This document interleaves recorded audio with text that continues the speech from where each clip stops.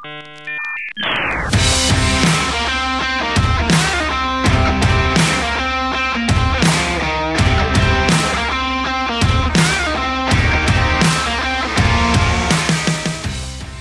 to the Charles C.W. Cook podcast, episode 10. That's right, we've made it all the way to double figures. I hope you had a good Thanksgiving, and I hope you're having fun trying to work out on which day these episodes will be released. I've received a few emails from people recently saying, "Aha, you're doing Wednesdays." And the answer is no, I'm not. I'm making it up as I go along. It's a total lottery. This depends on which day my guests are available and I have enough ideas. I got an email last week with a suggestion. And that email read, "Quirk of late 18th, early 19th century English, the use of the F character where we now use the S. Make the distinction. Was it pronounced differently? When was it abandoned? Who abandoned it first? English or Americans?"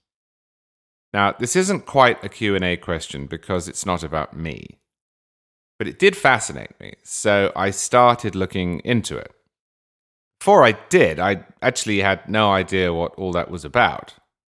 I spent a great deal of my time at university poring over primary source documents from Britain and America that were written in the 18th century, and of course I saw it everywhere. But because I knew vaguely that the character was pronounced S rather than F, I just made the substitution in my head and moved on. As a kid, it confused the hell out of me because the character looks exactly like an F. And so until I was told otherwise, I read it as such, which led to me sounding out Thanksgiving as thankgiving and ending up extremely confused. But today, inspired by this email, I finally looked up what on earth that is all about. And now I know a little more about it than I did before, so I thought I would share what I found. Or maybe verheer what I sound. First things first, or first things first, that character is not an F. It resembles an F, but it is, and it always was, a completely different character. It's a long S, or a medial S, or an initial S. It first showed up in Roman cursive, and then it made its way into German and Spanish and French and Italian printing.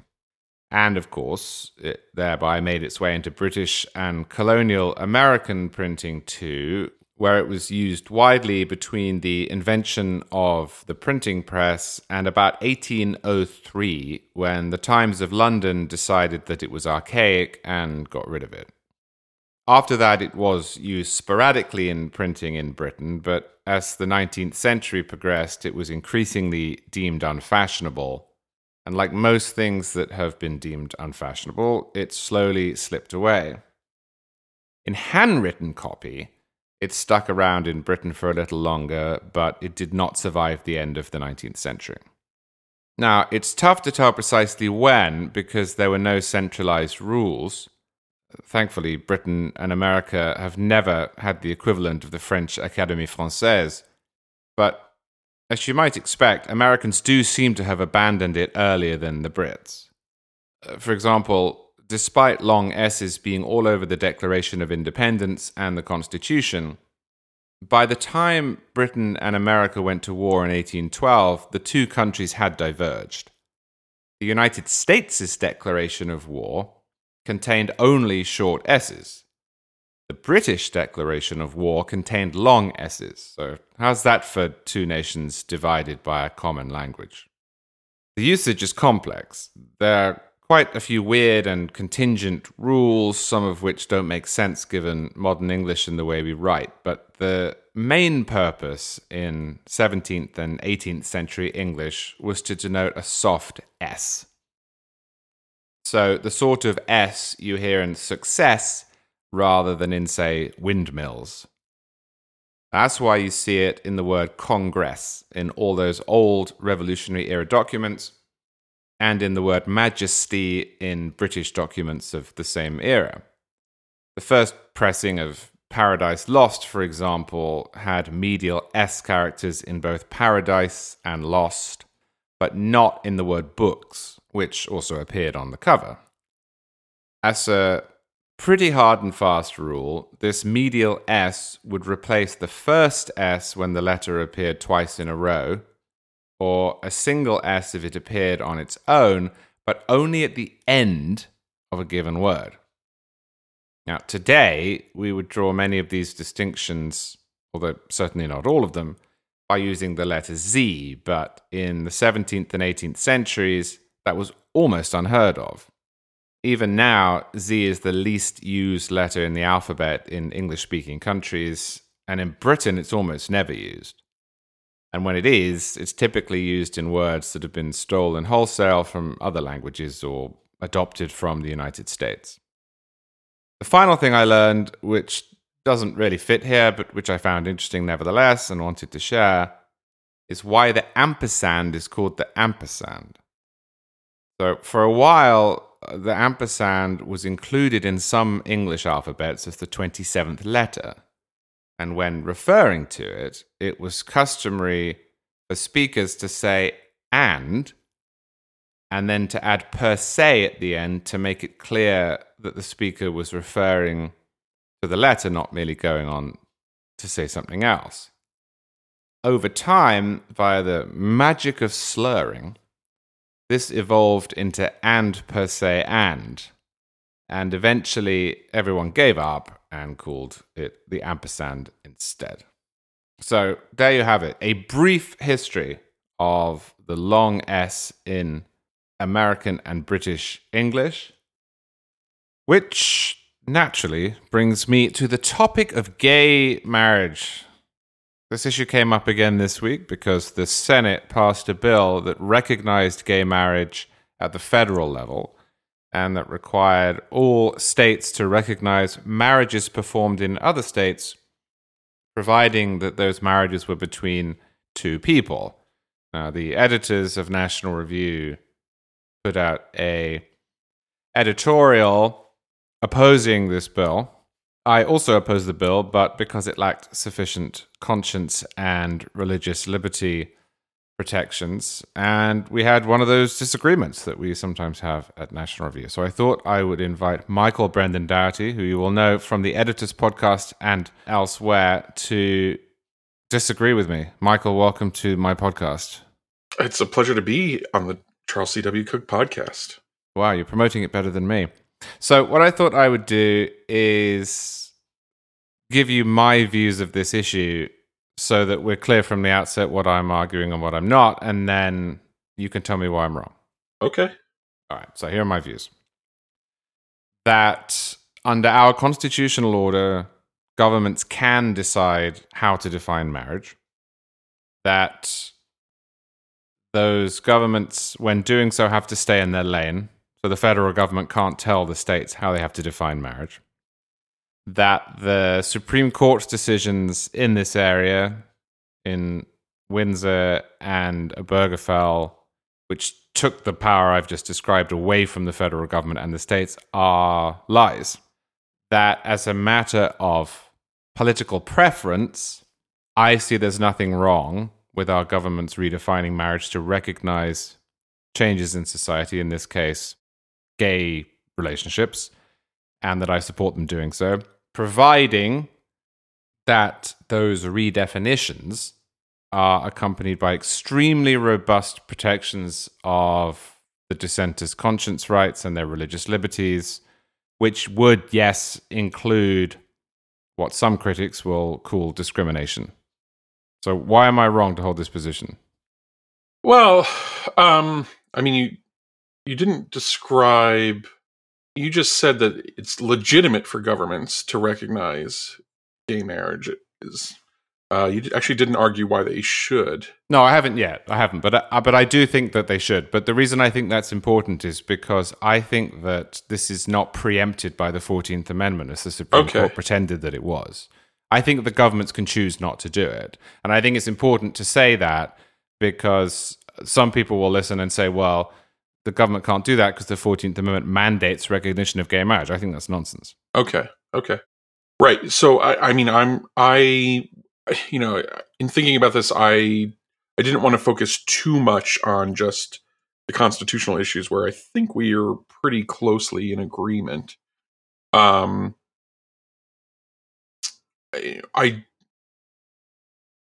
would say that, I would almost want to start arguing against the recognition of same-sex couples as married couples.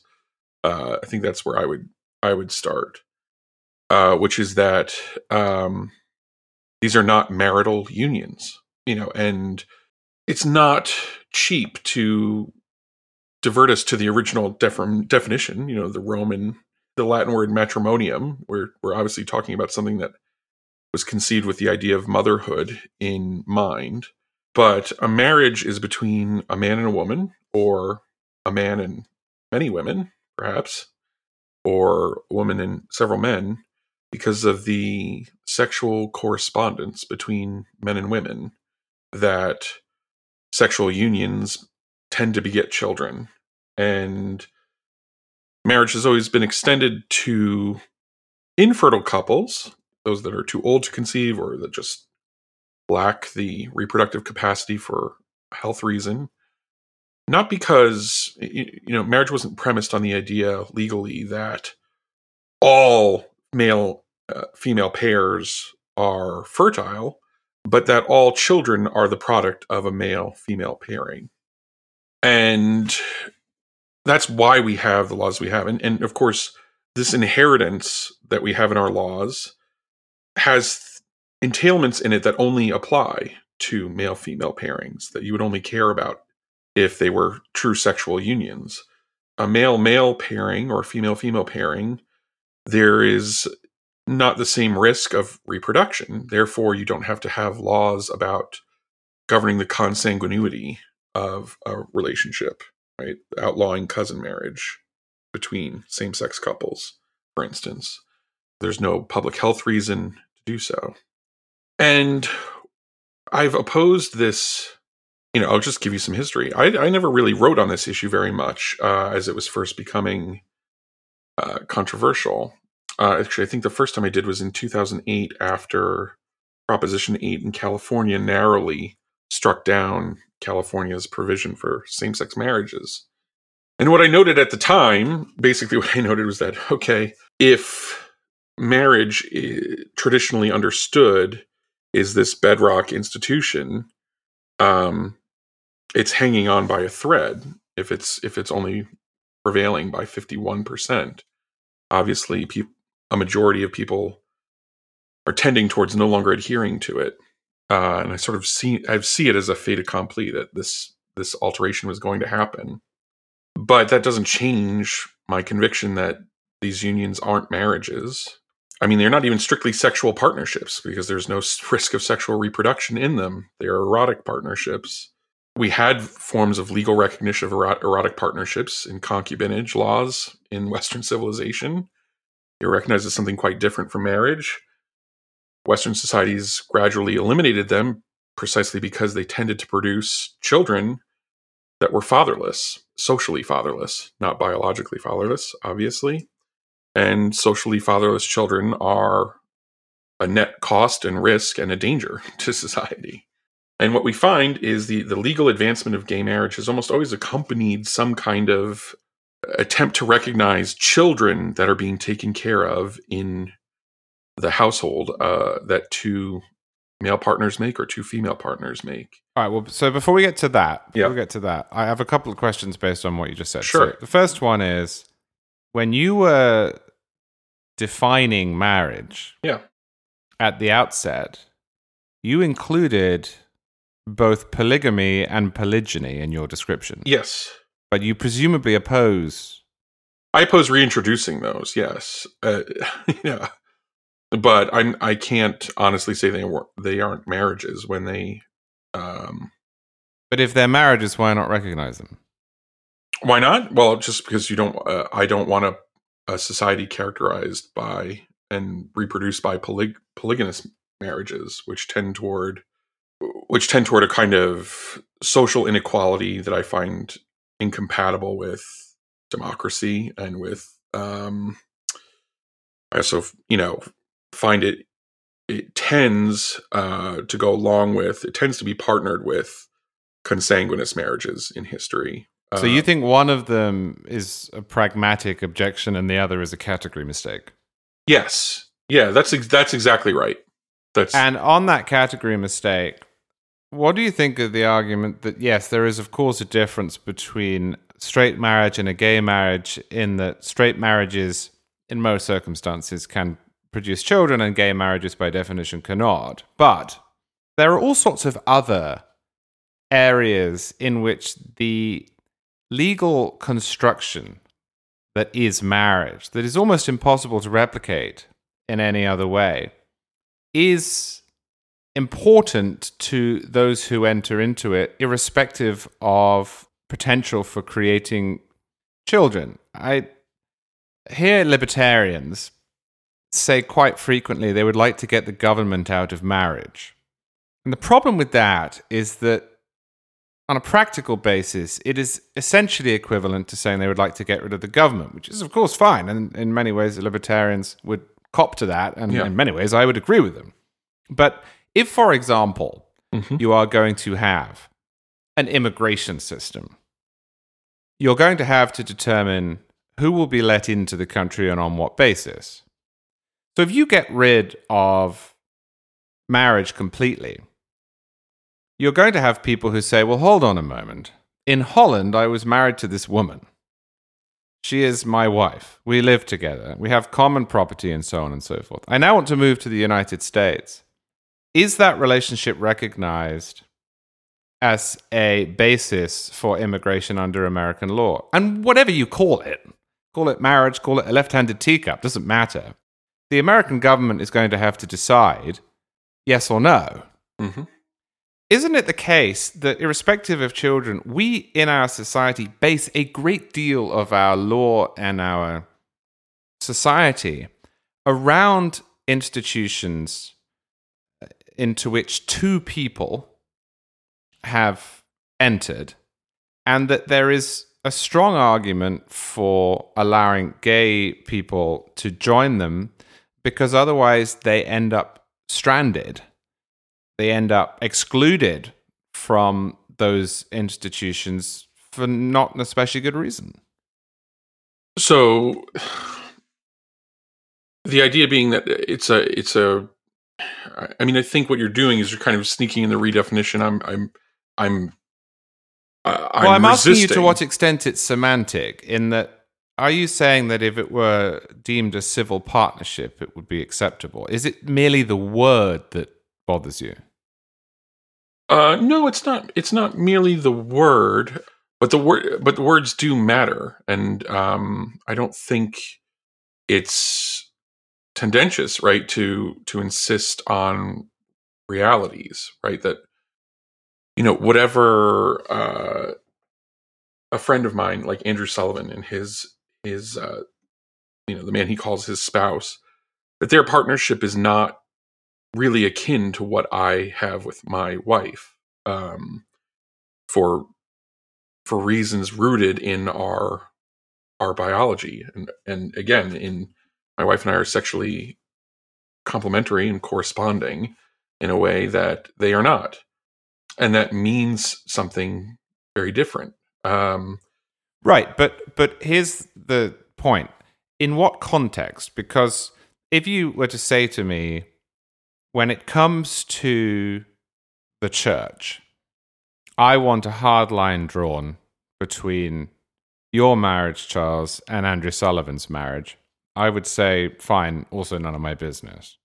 If you said to me, there is obviously a material difference in how my relationship with my wife and Andrew Sullivan's relationship with his husband are likely to interact with the law around children, that would obviously be correct. But when we're talking solely about government, when we're talking solely about legal recognition there is no difference whatsoever between me marrying a non-American citizen and petitioning for her to come over, and Andrew Sullivan marrying a non-American citizen and petitioning for him to come over.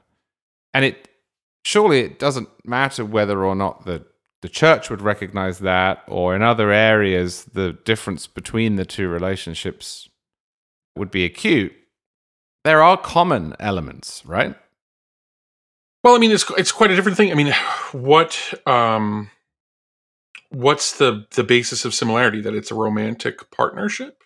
Is that it? I mean, yeah, I think if we look at the world as it exists, we can see that an enormous number of people who are both straight and gay invest their love and commitment and time and hopes in one person. One of the reasons that we haven't had a great deal of pressure to recognize polygamous or polygynous marriages, in my estimation, is that most people don't want them. Even those articles you read in the New York Times about right, how, I left my husband and now I have 3 husbands, that they inspire ridicule and revulsion, and they are pushed to the margins almost universally. Whereas I think we can see, just as a matter of elementary fact, that quite a lot of gay people want to get married, or whatever you want to call it. I mean, you wrote in a piece responding to David French, marriage is an entailment of the law written on men's hearts, the natural law. right. But isn't it the case within a naturally evolved human world that a lot of people have that attitude towards people of the same sex? Well, I think I would ask you, why do you think the demand for this emerged when it did, and where it did in history? Is it a story of previously it was all just, there was heteronormative oppression, and that sexual desire that you find normal now was just entirely suppressed, or that did it express itself differently in a way that made it seem obviously not a candidate for marriage-like treatment in the law or society? And why do you think it's come up now? Well, I do think there was quite a lot of oppression. Yeah, but no, I don't think that's the sole reason. Let's suppose that you are right about the way in which marriage has historically been perceived, and I think you are. I don't think that necessarily diminishes the instinct to love one person. I mean, you're quite right. Listen, you're quite right that there has been in history, and there's actually a great book by Ferdinand Mount called The Subversive Family, which is kind of a myth-breaking book about the way that what Mount calls popular marriage has always frustrated the will of revolutionaries and utopians. That, in fact, and he includes Jesus and Marx and all sorts of others in that list of people who have found their ideals for society interrupted by the fact that what most people in most of history have wanted is a partnership with one person, right, in whom they invest romantic feelings. Like, romantic love was not invented in the Middle Ages, like by people in court and court poets. Romantic love has existed for as long as people have. And most people want to marry the person that they feel this romantic love for and form a family with them. And funnily enough, that's Andrew Sullivan's argument too, is he wanted the bourgeois element.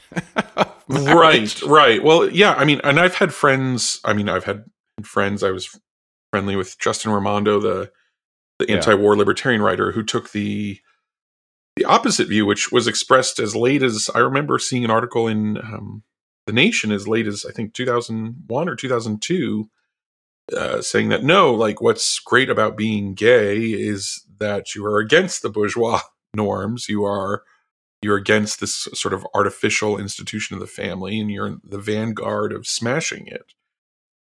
And in a way, like as so often happens in America, you get both.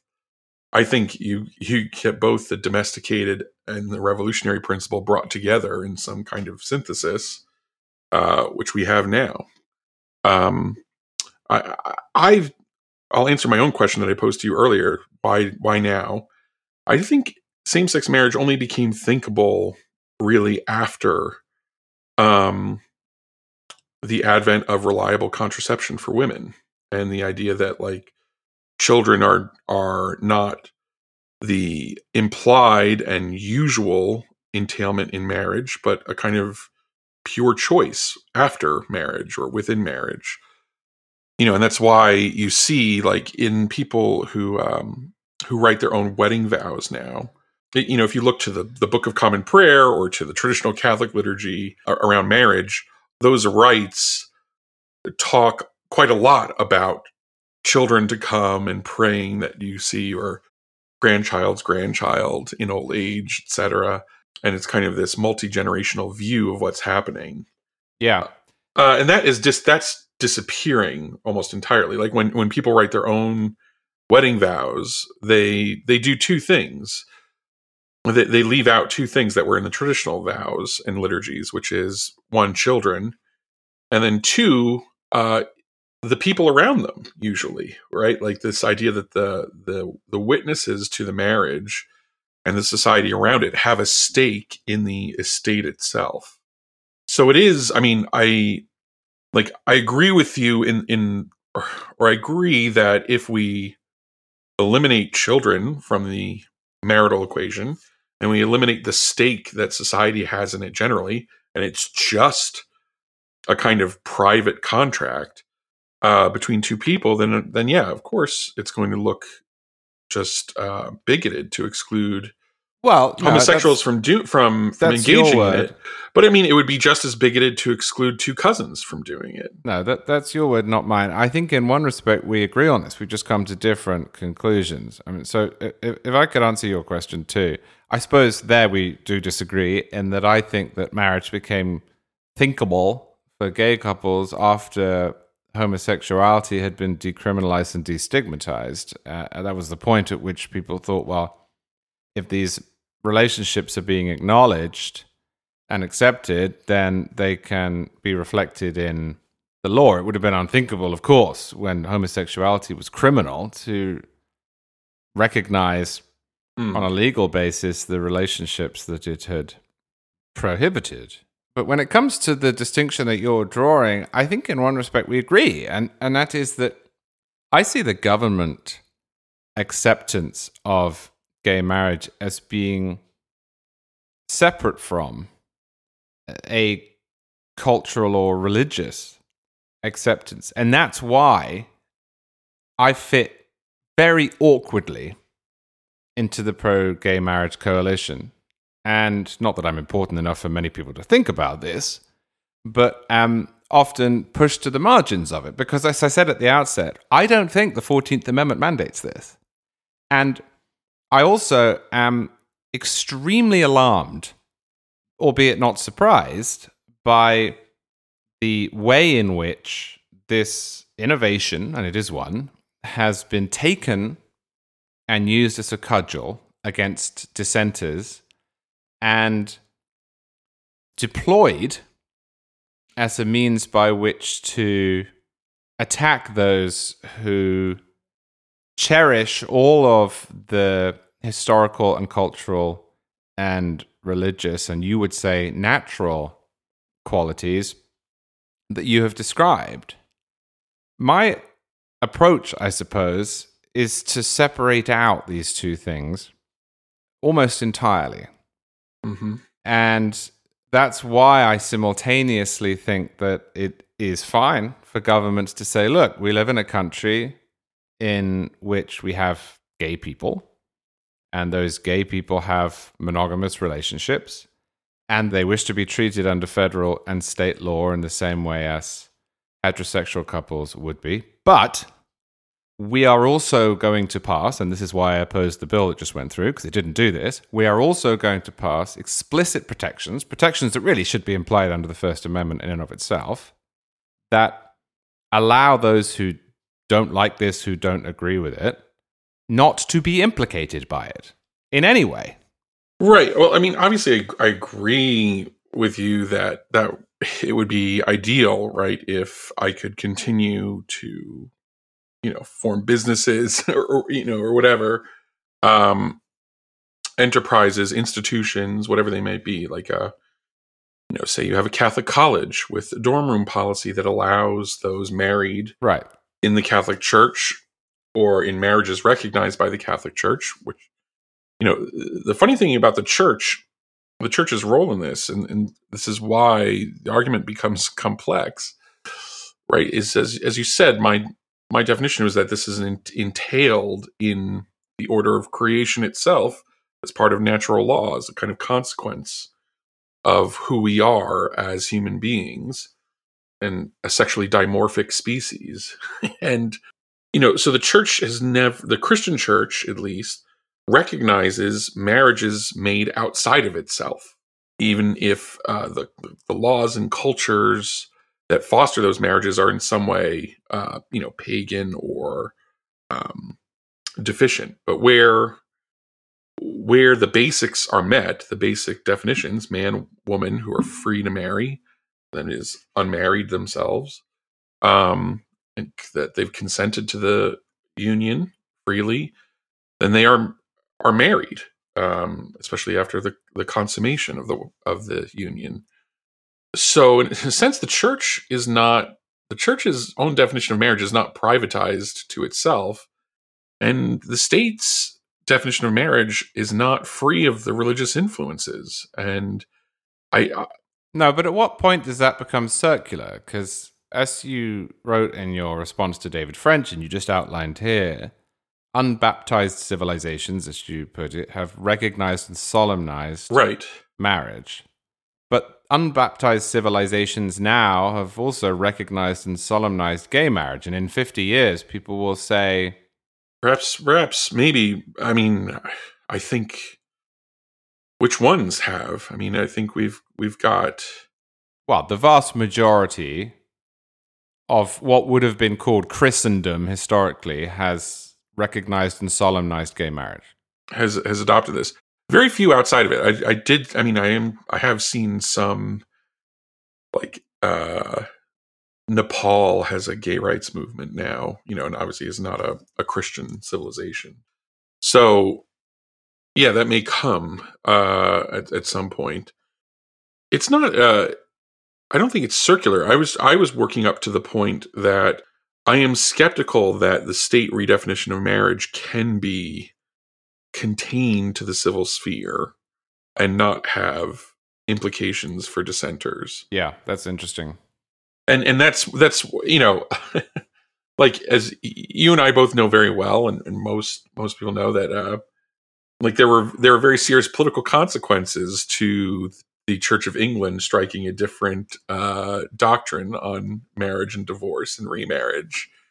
And while we don't have, I do wonder if someone looking from the vast future, the future ahead, would also wonder, looking back at the United States and saying, well, the civil recognition of same-sex marriage seemed to follow very quickly on the recognition of same-sex marriage by mainline Protestant churches that used to have the balance of power and influence culturally in the United States. Well, that actually raises what I suppose should be my final question, or we could talk about this all day, which is there are some social conservatives who will say, this is them speaking, I oppose gay marriage, but it's the least of our worries.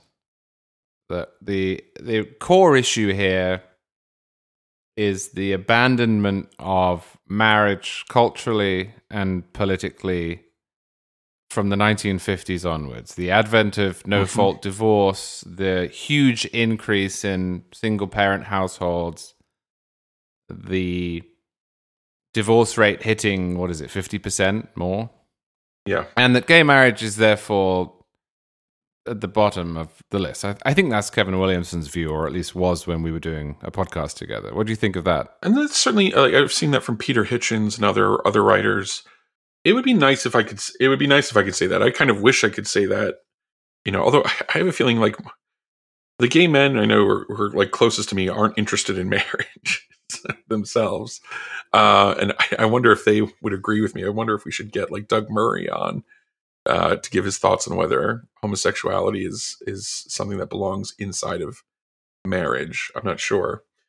My problem is that, as I was saying before, that the legal advancement of same-sex marriage has always been accompanied by this question of children in the household, whether it was the cases in Hawaii in the early 90s or Vermont in the late 90s, when the Vermont's court held that same-sex couples needed the same benefits from the state because of children, presence of children in the household.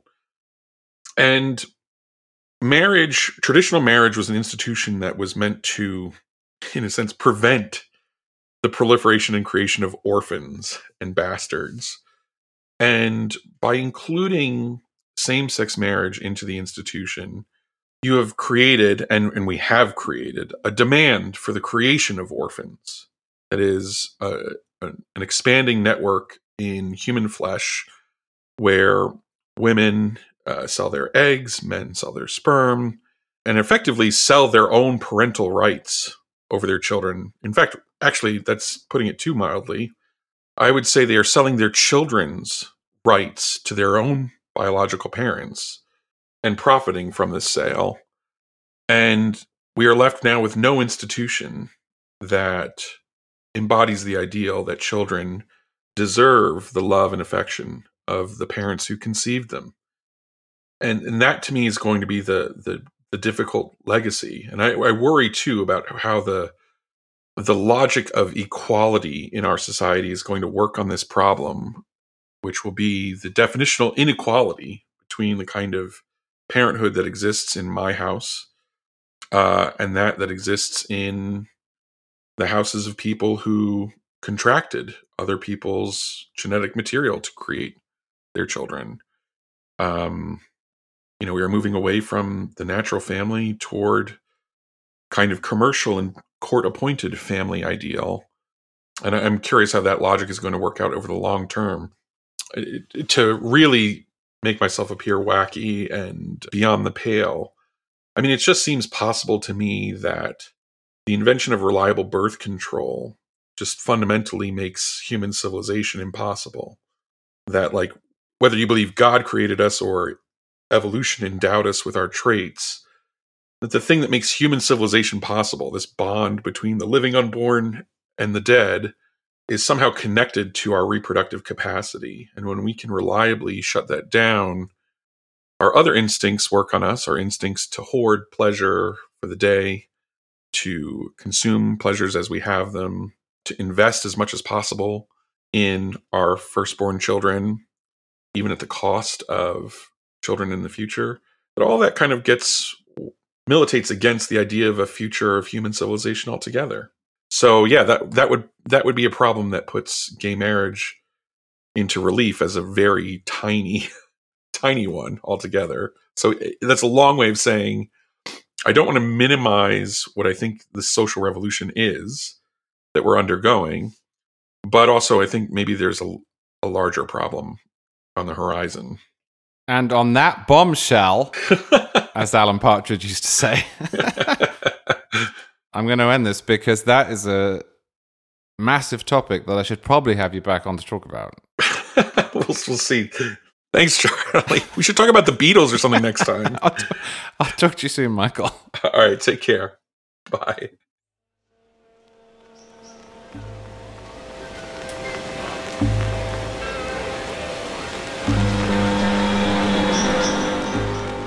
Welcome to the Charles C. W. Cook Podcast Color Supplement. This is the part of the show that is in color. So if you have that setting on your phone, make sure that you turn it on now or you'll get it in black and white. And color is necessary for this next topic, which is the band Fleetwood Mac. Now, don't worry, it's not going to be another 6-hour epic as we did on Political Beats a few months ago. It's going to be a much more focused, honed bit on Christine McVie, who was a member of the band, one of the longest serving members of the band, and who unfortunately passed away this week at the age of 79.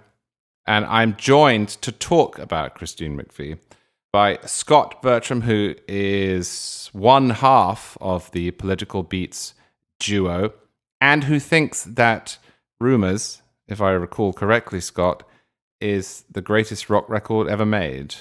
Charles, that is the argument that I made on our podcast, and I stand by that comment. I think we can assume, therefore, that if Rumours is the greatest rock record ever made, that you like Fleetwood Mac, and I assume that you liked Christine McVie. So I want to ask you a bit about Christine McVie, because when I think of her, I think that she's the least famous major rock star in history. Is that fair? I think there's an outstanding argument to be made. And as I was considering our discussion today, I thought of something that I am not certain that we even mentioned during those 6.5 hours on Fleetwood Mac on Political Beats, which was the rarity and the how unusual it was for someone like Christine McVie, meaning, let's just say, a female, to be fronting, writing, and singing for a major rock band in the 1970s. And of course, in the middle part of that decade, Stevie Nicks comes along, and you have two females helping to front Fleetwood Mac. Christine McVie specifically, though, being I'll say unheralded, but underrated, overlooked, I would say absolutely yes, because when people think of Fleetwood Mac, the two members who come to mind first are Lindsey Buckingham and Stevie Nicks. The great love that they had between them, the love that was lost and crushed into dirt and dust, which led to Rumours and other fine songs in their career. People forget or don't remember that Rumours also was inspired by the disintegration of Christine McVie's marriage to John McVie, the bassist in Fleetwood Mac. But Nicks and Buckingham always had the front page news. They were the ones who were in front. She was behind. She was in front of a Hammond B3 or a keyboard or a piano.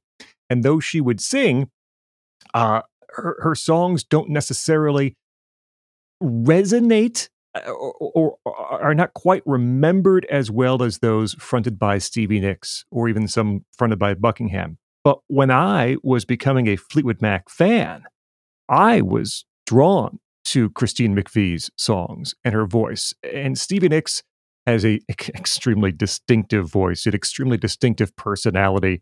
But, the whole flowing robe witch thing wasn't what drew me to Fleetwood Mac. It was those magnificent, clean, easy melodies that Christine McVie wrote for her songs. One of my favorite songs from Fleetwood Mac then and still now is Hold Me from Mirage, which is in the early 80s. And that's a pure McVie song. I mean, Buckingham helps out immensely with the production and flushing out her ideas, but it begins with her sparkling piano. She sings a majority lead on the song. She's helped by Buckingham in some places.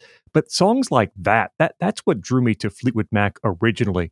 And I think her contributions, going all the way back to 1971, which she joined for Future Games, and then she stayed until when everyone left in the early 90s, she always was able to contribute a gem of a song on each album. And then when she began to be more prolific in her writing, the success rate increased as well. And that golden period of Fleetwood Mac also is the golden period of McVie songwriting too. Yes, there's a bit of a paradox here in that, as you say, she's overshadowed by Lindsey Buckingham and Stevie Nicks, who have this on-off, mercurial, explosive love affair and are also extroverts in the band. Unlike Mick Fleetwood and John McVie, who she married, the band didn't get his name from her, although in a roundabout way it did, I suppose, because she married John McVie and became Christine McVie. Her maiden name was actually Perfect. Mm-hmm. She was Christine Perfect. And yet, her contributions in the era that was marked by that Buckingham-Nicks explosion are utterly extraordinary. She didn't become a backseat player. She wrote Don't Stop and Sugar Daddy and You Make Loving Fun and Say You Love Me, some of which were singles. I think 3 of those were singles. And also, although she was, I think, arguably the most normal member, she's the Paul McCartney of the band, she's the Michael Palin of the band. Even she was in on some of the ridiculous Fleetwood Mac cocaine and divorce inspired hedonism. I mean, You Make Loving Fun is a song about the band's lighting director with whom she had an affair. Mm-hmm. She writes about this affair, and then the guy she's had an affair in spite of, her husband and then ex-husband, has to play bass on the song and then play it live for decades. I mean, this is ultimate Fleetwood Mac still, right? Yeah. She had that. And then if you move forward a bit, Hold Me is essentially a retelling of her relationship with Dennis Wilson, when Dennis Wilson's life was not in great shape with the Beach Boys before he ended up drowning and passing away. But she had a multi-year relationship with Dennis Wilson as well. Her songwriting was such a tonic for what was put forward by Buckingham and what was put forward by Nicks. And if you go to Rumors and you look at the songs that all 3 of them wrote about their relationships falling apart, you have, of course, Buckingham's Go Your Own Way, right? This very bitter goodbye note. Don't let the door hit you, as you leave. You have Nicks, who writes one of the most magnificent songs in Fleetwood Mac's history that isn't even on the album, Silver Springs. And Silver Springs is the song in which she makes Lindsey Buckingham play next to her, I should say, as she utters the line, "You will never get away from the sound of the woman who loves you," right? It's just this unbelievable connection that they have. And then McVie's contributions are You Make Lovin' Fun and Don't Stop. And You Make Lovin' Fun, yes, is still tawdry in a way that she's talking about this relationship he's having with a lighting director after being married to the band's bassist, but it's more of a cheerful look at what's happening here. Oh, you'd never guess. Right. It's uplifting in a way. In Don't Stop, there are hints of darkness in the lyrics of Don't Stop that are sort of papered over because it became a Bill Clinton anthem. But on the whole, Don't Stop is a message from McVie to John saying, it's going to be all right. There'll be other relationships. Don't stop thinking about tomorrow. Yesterday's gone. Try not to think about the times before. Think about times to come. And McVie's approach to those songs, by and large, are more optimistic. She's not afraid to write the sweet love song, even if there are some gray clouds up in the sky. She's not afraid to be a little more uplifting and sweeter than Buckingham and Nicks were in writing about love and relationships. I think that is reflected in her retirement, because she seems to be the only member of the band who retired and then said that's okay. Yeah. She didn't need touring. She said as much in interviews. She didn't need drugs. She did not become that aging rock star who spends every waking hour thinking back to that crazy night at the Coliseum in 1975. I mean, she moved on. She came back for the reunion and then left very quickly and somewhat quietly. I was paying attention pretty closely to the music scene at that time, and I don't remember a big deal being made about Christine McVie is no longer touring with the band, hardly contributed to that album, Say You Will, in the early 2000s, and was gone up until 2014 when she came back and did some more touring. In a way, there's not a direct comparison, but I think of John Deacon from Queen, who after Freddie Mercury died, John Deacon said, that's it, I'm done. And you actually hear from Brian May and Roger Taylor that they don't even talk much anymore. He totally removed himself from what the band was doing. And in a way, McVie did that as well. Thankfully, I think because it led to more music, she did return in 2014, and she and Lindsey Buckingham, who always, and again, Charlie, everyone talks about that Nicks-Buckingham relationship, rightfully so. but the magic that McVie and Buckingham had, not so much songwriting, they did write some, but the way that Buckingham was able to interpret and augment McVie's songs was magical. She wrote some songs prior to Buckingham coming on, Come a Little Bit Closer or Spare Me a Little of Your Love.